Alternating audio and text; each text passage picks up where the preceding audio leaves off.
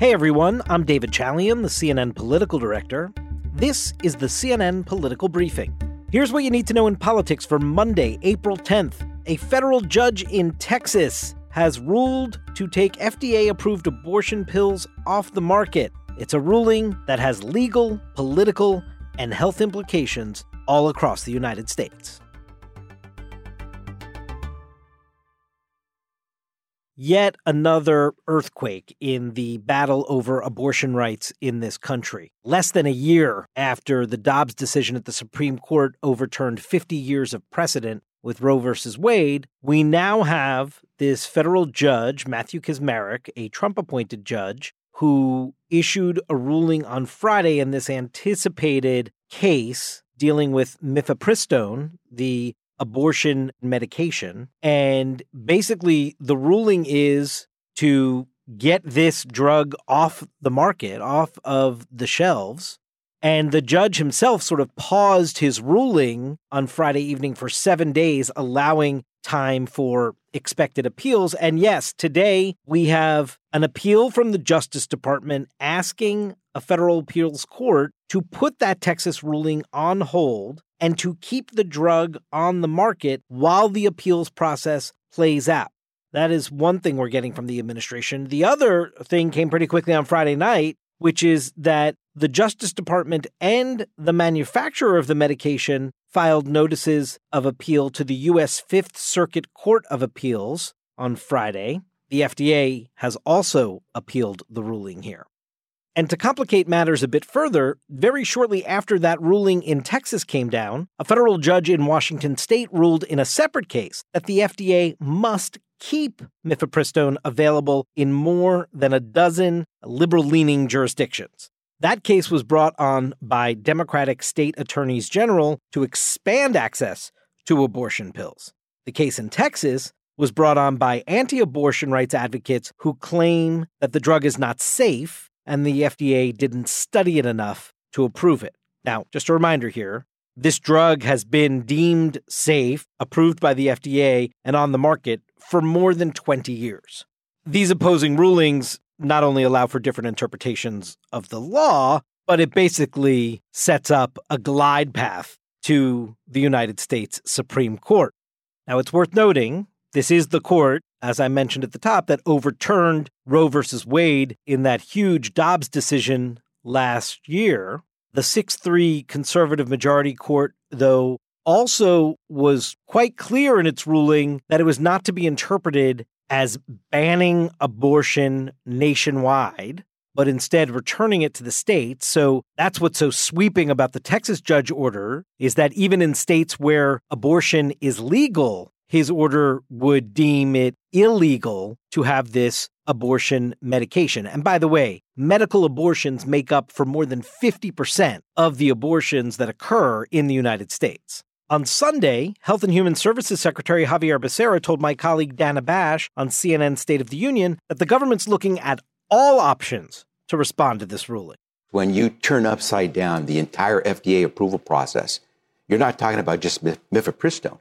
You're talking about every kind of drug. You're talking about our vaccines. You're talking about insulin. You're talking about the new Alzheimer's drugs that may come on. If a judge decides to substitute his preference, his personal opinion, for that of scientists and medical professionals, what drug isn't subject to some kind of legal challenge?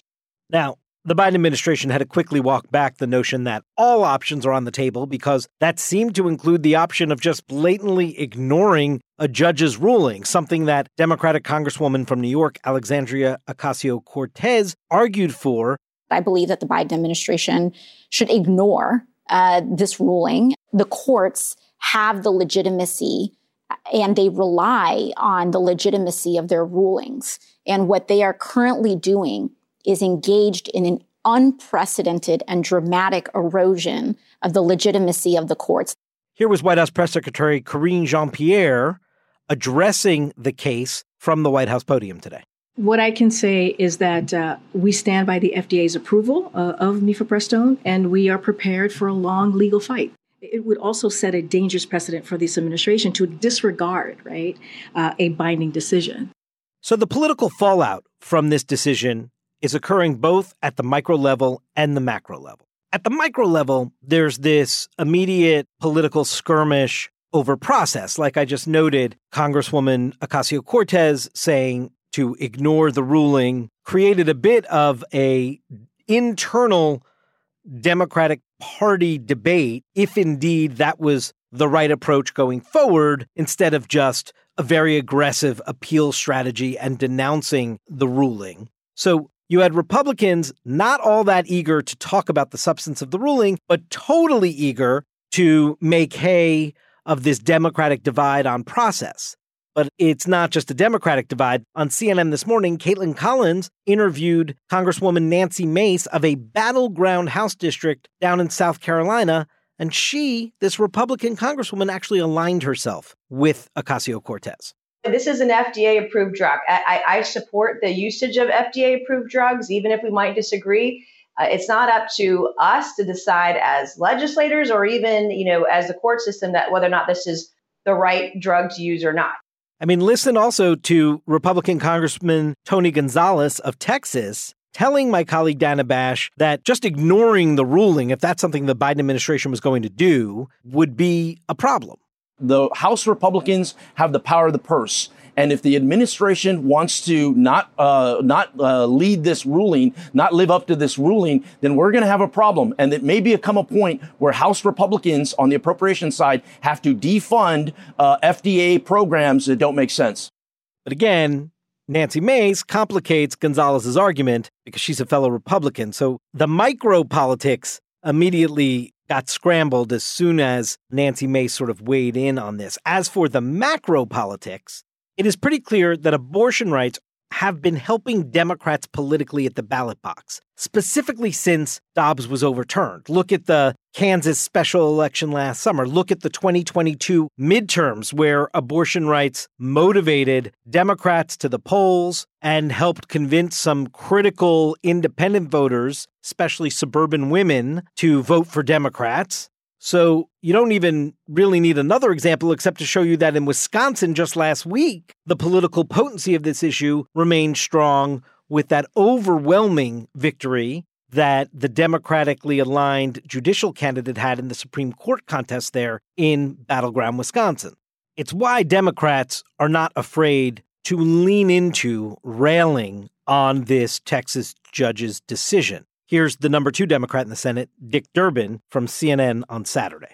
Remember what they said about the Dobbs decisions? Well, we're going to let each state decide the law on abortion as it relates to the residents of that state. Now look what's happening. Here comes a judge in Texas who's decided that he's going to call into question the legitimacy and efficacy of a drug that's been on the market for 20 years, not just in the state of Texas, mind you, but nationally if he has his way. And while I said a lot of Republicans are not eager to discuss the substance of this ruling, Lindsey Graham, the Republican senator from South Carolina, was on Fox News Sunday yesterday, and he did make the case that this is an issue that Republicans can win politically if they deal with it rationally, which is how he believes the American people deal with it.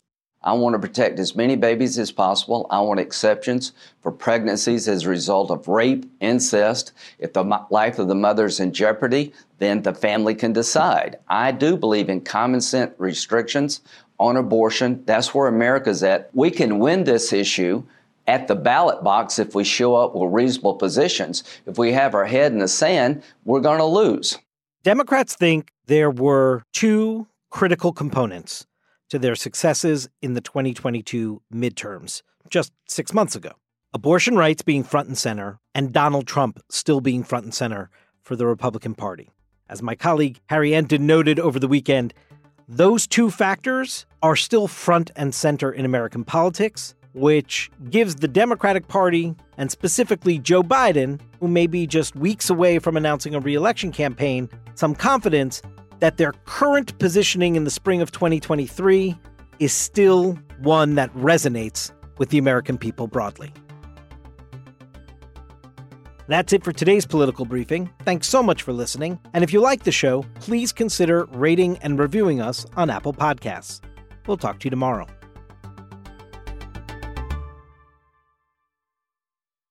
Over 37,000 companies have already made the move to NetSuite. Backed by popular demand, NetSuite has extended its one-of-a-kind flexible financing program for a few more weeks. Head to netsuite.com/briefing. netsuite.com/briefing.